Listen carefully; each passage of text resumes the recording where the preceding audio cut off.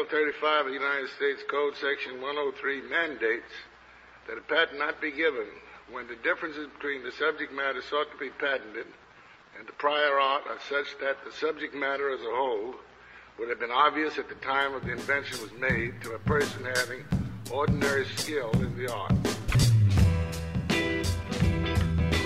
Patent not be given.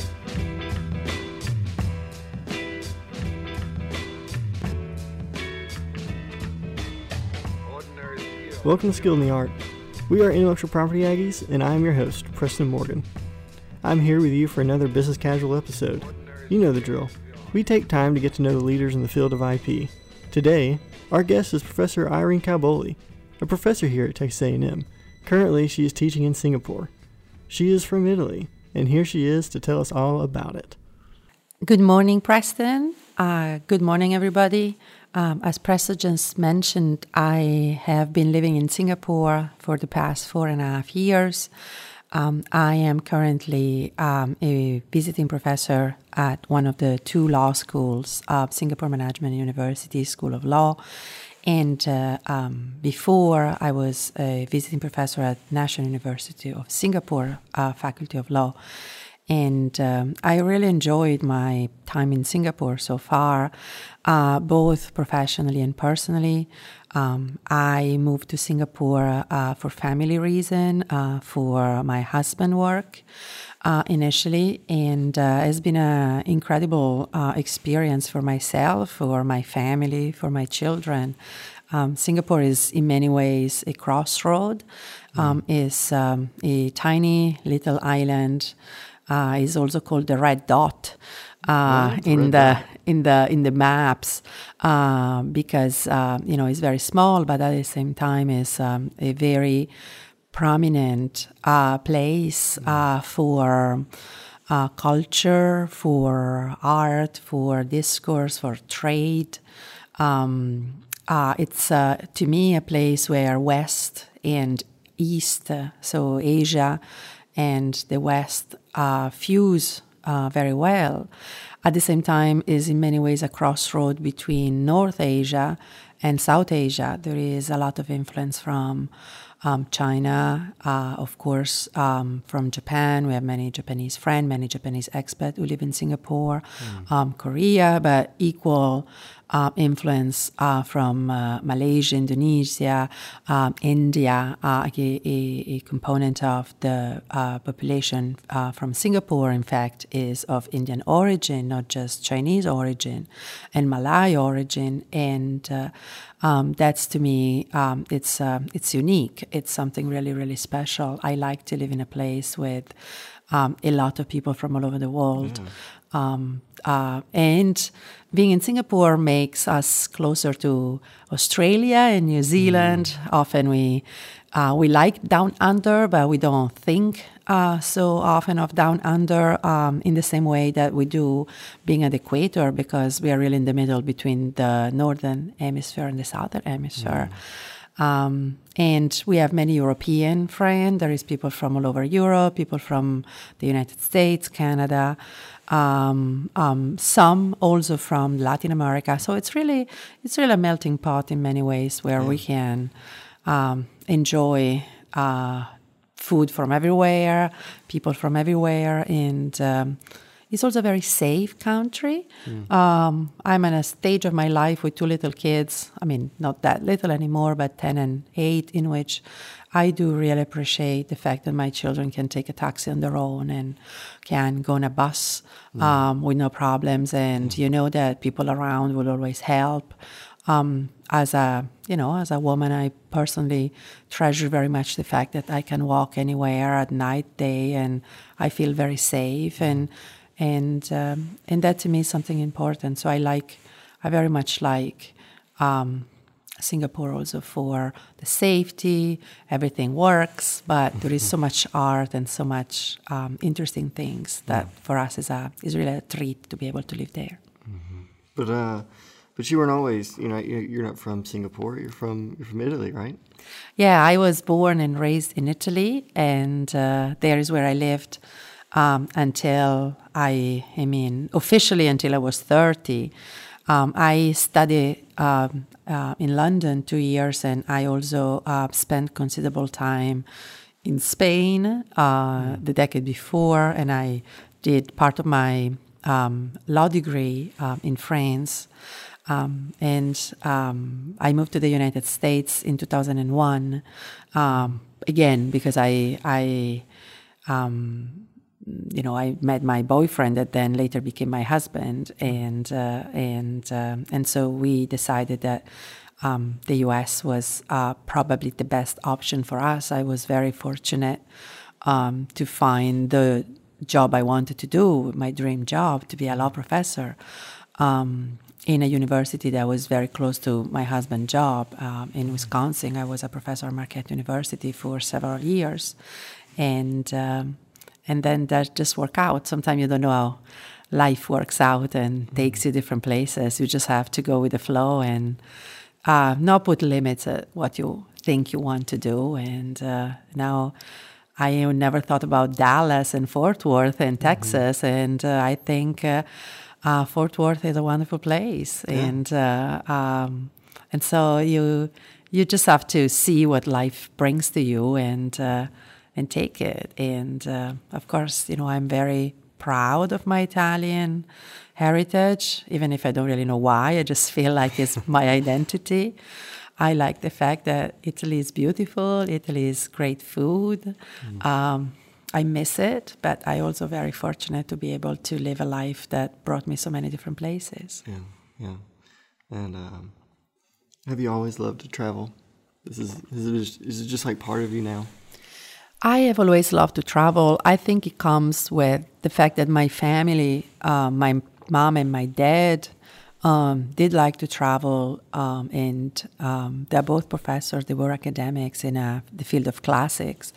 And they, when myself and my brother were little, went to many conferences, and they took us with them. They also were strongly incentivizing us to learn languages and to spend time abroad. In Europe was easier because just a few hours trip, you can be in France or Switzerland or Germany or the United Kingdom, and where a lot of things are different. You can speak a foreign language. And for my parents was always very important that their children got exposed to different languages and learn them. And they found that the best way to learn a language was really not so much to learn it in school, but to spend time in a different country doing activity with other kids.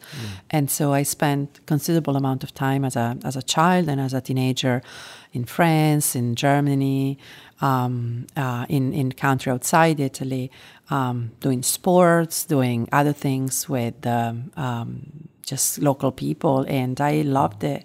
And later on, when I was in high school and later at the university, we also, myself and my friend, did many trips together. The schools in Italy are also very strong in bringing people away.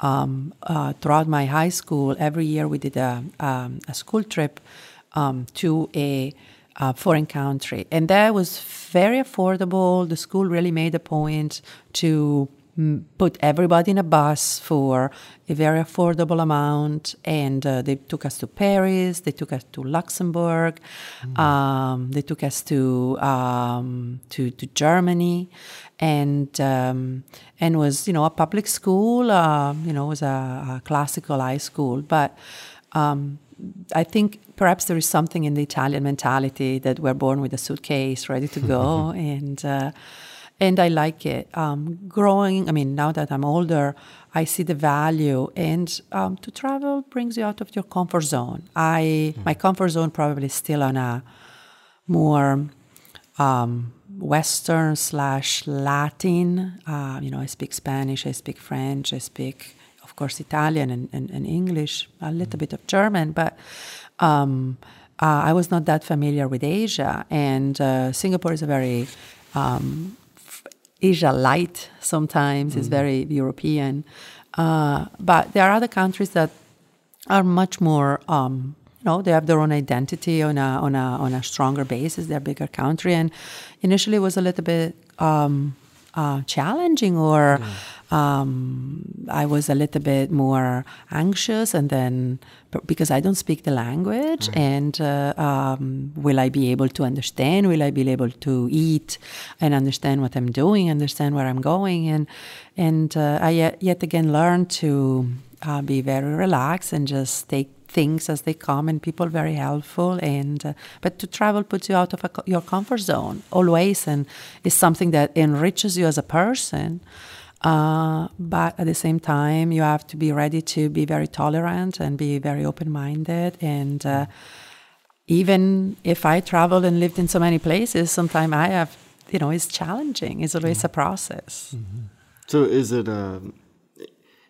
do you enjoy traveling to countries that, you understand the language better? Or is it, do you see it as like a fun challenge? I would say that, again, growing older, we become perhaps a little bit more conservative and lazy, less willing to explore. So I have a sense of comfort in going to places I think I know better. But I am very excited to do something different.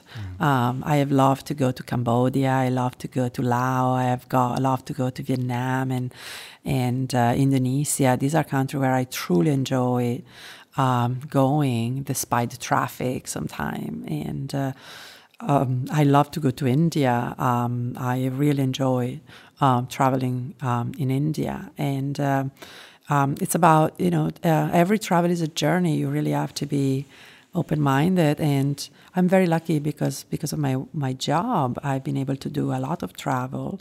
And at the same time, though, the bad side of that is that you travel so much for work that then you're tired to plan a vacation traveling. But I always try to go to a new place every year where there is some archaeology. I like archaeology because it reminds us of the past. I think we should never forget the past and learn from the past. And I like to go to the sea, so I like to go to places that combine the sea and archaeology, if possible. Do your children love it too? My children really like living in Asia, living in Singapore. What not to like? You are. Singapore in that is as I said, is a very safe place, but is also very child-friendly. Schools are excellent. They go to international schools. They have lots of facilities for them. Being at the equator, you are in a short and short, in a t-shirt every day of the year. You can swim every year of the year. So there are many good things. I think my children are very fortunate, very, very fortunate children. And I think they know it, but I hope they will know it better and better. Kids like my children, being able to expose to so much at a young age, are very fortunate. So you were saying earlier how your parents are both professors. Is that kind of what inspired you to become one? I think so. It's actually worse than that. My dad is a professor of classics. My mom is a professor of history of rhetoric, and my mom has 2 sisters and a brother. Our 2 sisters were professors, and my uncle is also a professor of engineering, and my uncle, so the husband of my one of my aunt is a professor of veterinarian. Many of my cousins are also professors, so that's what I knew. Many of my friends in high school, their mom and dad were professors, so I really grew up with all these professors around me. And so you are raised by a professor, you grow up professing, and you want to become one. To a large extent, I continue to study. I finished my law degree. I did a doctorate in law, and then I did an LLM, another diploma. And then eventually I actually decided I had to practice because as an academic, you need to know what the practice is. I was certified as a lawyer, but I didn't have that extensive practical experience. So I did take some time off and I practiced, also using my international background at that point, and it was very, very useful because as a law professor, you do need to know what practice want. You need to stay update with practice because most of your students are not going to be academics, and you really need to give them a well-rounded perspective on theory and practice. Professors, particularly in the legal academia in the United States, are not full-time practitioners, which I think is a very important thing because we need to dedicate our time to pedagogy and teaching, and at the same time, of course, research.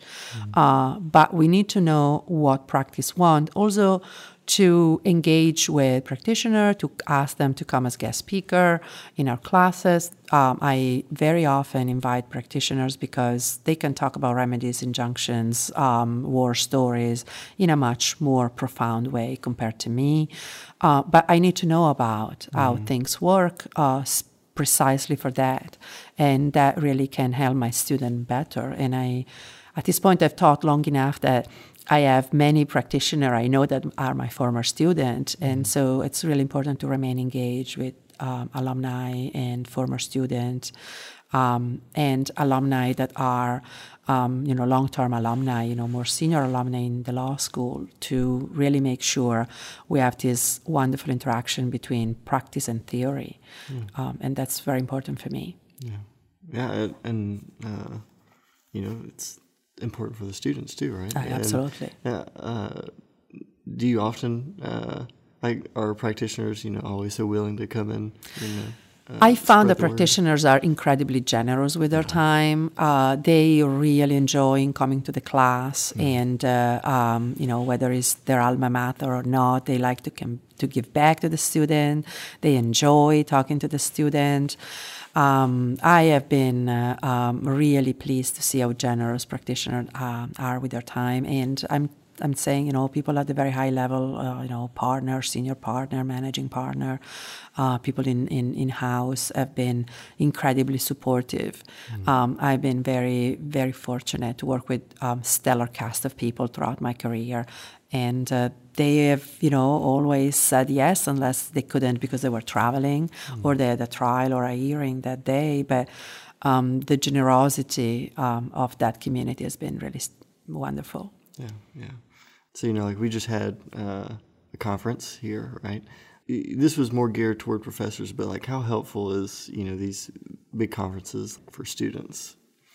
So I think the conferences for students are very useful. Now, students tend to be a little bit overwhelmed with everything else, so perhaps they don't see the immediate usefulness. And, the conference we just had was a conference international IP, so people can say, we are not going to practice international IP, but that's really not the case because students practicing intellectual property will do international registration of trademark, will do international patents, just because trade is international, and so it's always very useful. But I also think it's useful for students to see people from different backgrounds, people from different schools, and you never know. I mean, it's useful for connection in terms of network. It's always useful for connection in terms of knowledge that you gather, and it's just useful as an experience. Every experience is useful, and I think the more knowledge we can gather, the better. Now, the truth is we cannot be everywhere all the time. So we need to be very careful about planning and what we do when. So I would very well understand if students cannot attend every conference. But I think it's good for students to be exposed, so to take advantage.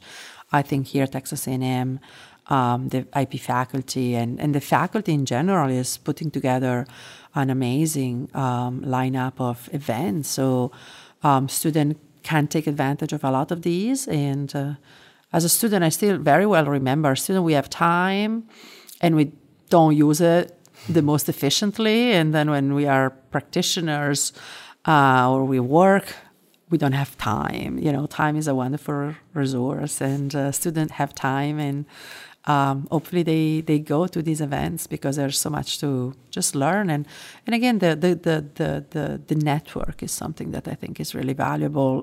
We start to realize that later on in life, but very often is really not what you know, but is who you know, and to be genuinely interested in topics and know people can always help. At Texas A&M, it is no small task to choose which classes you should take each semester. Professor Calbolli will make the decision just that much harder for you once you hear her class offerings. So far, I've been teaching many different classes. When I started at Marquette Law School, I did teach international intellectual property survey. I taught international business transactions. I taught European law. I taught also international public law a couple of years. But my main class package, if we can call it like that, is always being IP survey, international IP, trademarks, copyright. When I taught in Singapore, I taught Foundation of Intellectual Property, and I taught, interestingly, Singapore law, which is very similar to U.S. law because all the Singapore law, it's an hybrid between EU law and U.S. law because there is an FTA, a free trade agreement between Singapore and the U.S.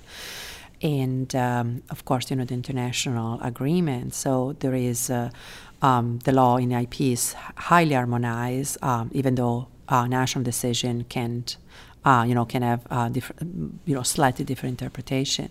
I also taught IP and international trade, and I taught a class on comparative law, comparative legal tradition, where I compare the common law versus the civil law using, because I have the training in both. I was trained both as a civil law lawyer and a common law lawyer. Where I compare the two systems and I look at intellectual property harmonization in general internationally and then in the European Union and in the ASEAN economic community to make comparison. I'm also currently I'm on leave from A&M, so I have not taught. I taught very short intensive classes. I taught art law, art and cultural heritage this past summer. I have done a very, very short module on fashion law, which was lots of fun. In Singapore, I'm mostly doing commercialization of intellectual property. It's very interesting how we have, in countries like Singapore and many countries in Asia, a strong interest in commercialization of IP as a class. In the United States, we don't see that as much. We see licensing, we see contract drafting, licensing drafting, and some schools are start to do commercialization of IP assets. But I would say it was interesting for me to see how much more, in that sense, ahead perhaps Asia is, and I've been doing that. And the interesting thing is I'm not teaching law student in these classes. I'm teaching business student, business and engineering, and often people that are actually working and they're looking for additional expertise, which is very interesting for me as well.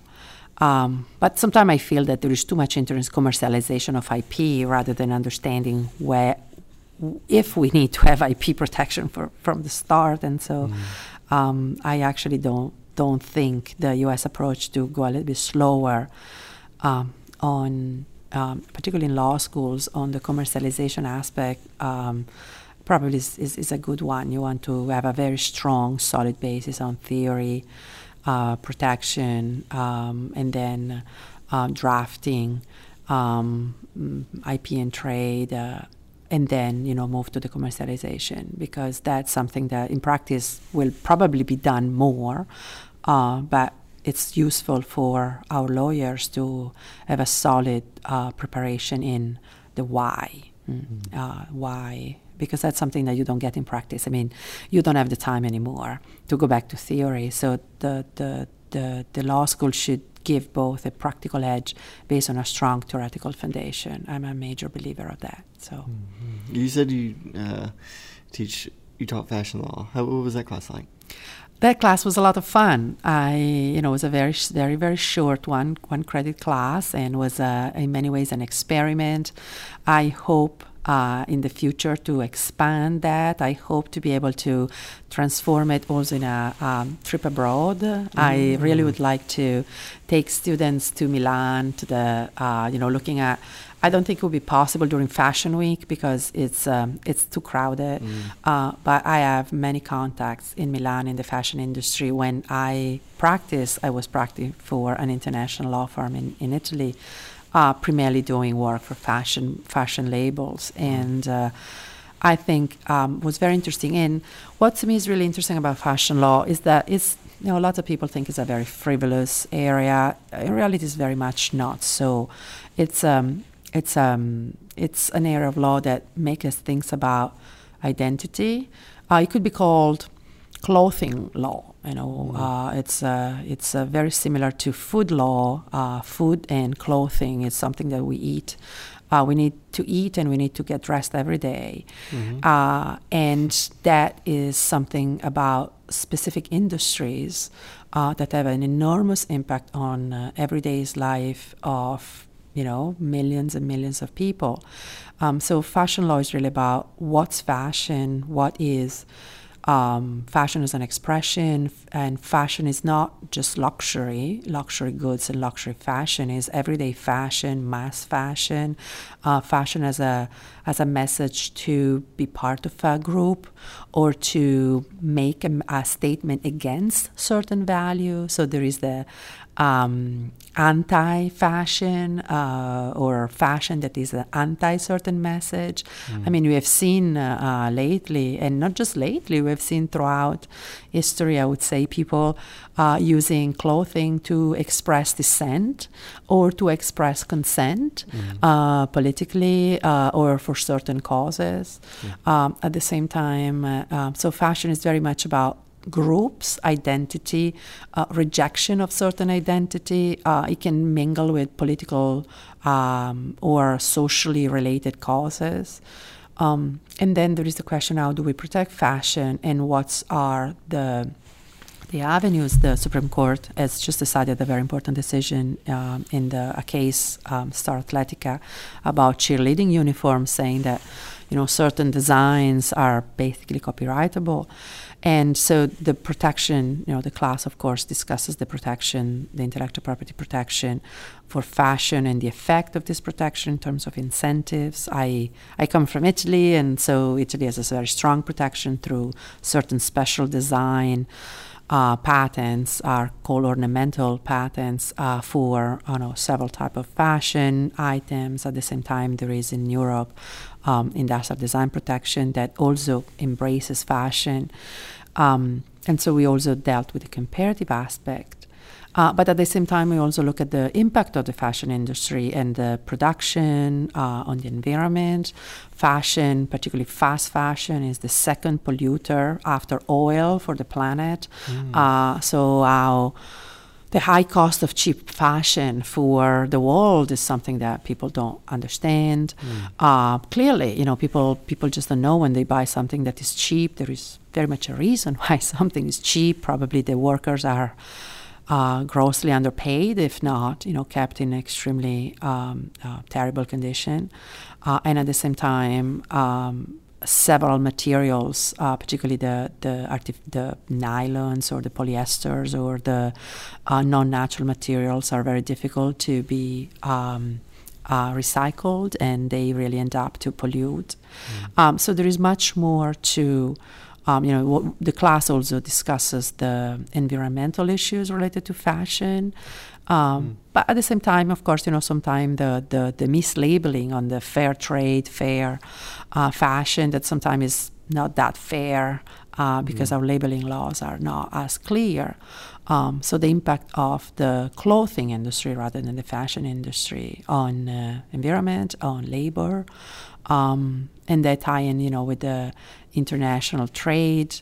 And sometimes, the current pushback against international trade, when we take it out of the inflammatory rhetoric that we have seen, there is much to be said about people needing to have a much more serious discussion about international trade and who are the winner, who are the losers. And often the people are the losers. And the workers are the losers all over the world. And so that's something that comes out in the class. It's really a fascinating class. And I was asked, do you have only girls in the class? And the reality is, no, I had boys as well, and people who are perhaps not the fashion icons, that actually were very generally interested in how the clothing industry works, and people with children that were ended up saying they were very interested and very happy to have learned things that matter to them. Now, having kids, they want to make sure the kids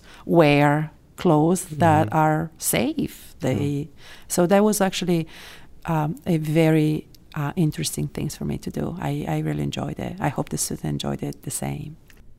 We're always sure to get some final advice from our professors, and we were able to get Professor Calbolli to give us some as well. So, I don't like to give too many advices. Of course, I like to give advices, but I think it's always very important to go on a case-by-case basis. Every student has their own stories and, their own needs, and people, it's not necessarily good to generalize and, one size doesn't fit all. But one of the things I think students should do is to take advantage of the many opportunities that law school gives them. And I would say here at Texas A&M, students are extremely fortunate.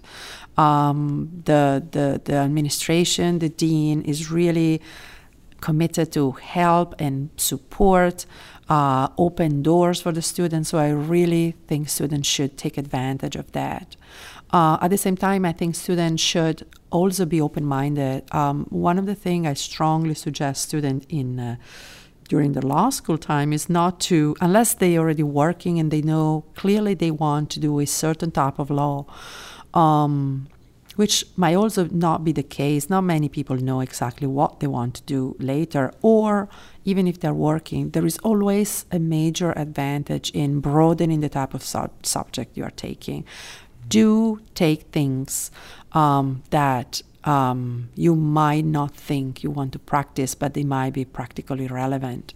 I would say to everybody, take tax law, take really attend classes related to finance and taxes, because they can really serve you a lot later. Take employment laws. Don't cabin yourself too narrow. Take international public law. It will be useful later, and in many ways it can actually give you a good understanding of the international framework and just make you better understanding the news. Take business classes, but also don't forget, some of the public interest classes. I think the public law classes, administrative law, for example, is crucial, also for intellectual property lawyers later. A&M has a very strong environmental law program. I would say I would strongly advise students to get some exposure, because now environmental law concern will trickle in every type of law and every type of business. We can see that perhaps now the current U.S. approach seems to be a little bit bringing us back, but I don't believe that. I think there is a lot of rhetoric that is probably more political than anything else. I think people from all over, and companies in particular, they are, very not necessarily committed to environmental protection. They understand that it's a business need, and so that makes a lot of business sense. And I think students would benefit from get exposure. Overall, I think students should also do things that are practical. I know we have incredible clinics here. I would strongly recommend students to be involved with the clinics. That will give them not just good skills, but also some stories to tell to the employers. And again, network. You can know people. At the same time, try to get involved in more courts and in things that are extracurricular. Do things like you, Preston, are doing. Do this. You have been, I would say, wonderful in leading the IP students and the Intellectual Property Society and these extracurricular activities. That's really, really something that you will take with you, both personally and professionally. That will always be in your CV, and people like your professor would always be excited to give great recommendation. And that's something I think is really important. So students should, in my opinion, think broad and in some way have a strategy, but also be ready to rebalance their strategy and use the resources. You have advisors here, you have people who cares. Don't worry. Just just make an appointment with your professors, make an appointment with the student services. There are so many people ready to help. Use them. That's my main advice. Use the people, because the people are here to help you, and they really are not just willing, but they are really interested in helping. So just use them. Many thanks go out to Professor Calbolli for being on our podcast today. I have one more episode with Professor Calbolli to discuss geographic indications, so tune in next time. The intro is a mashup of music from Peas. You can find it on SoundCloud, and Supreme Court audio from Oye. On the sax, we have our very own Matt Pellegrino. This has been Skilled in the Art. I am Preston Morgan. Thanks for listening.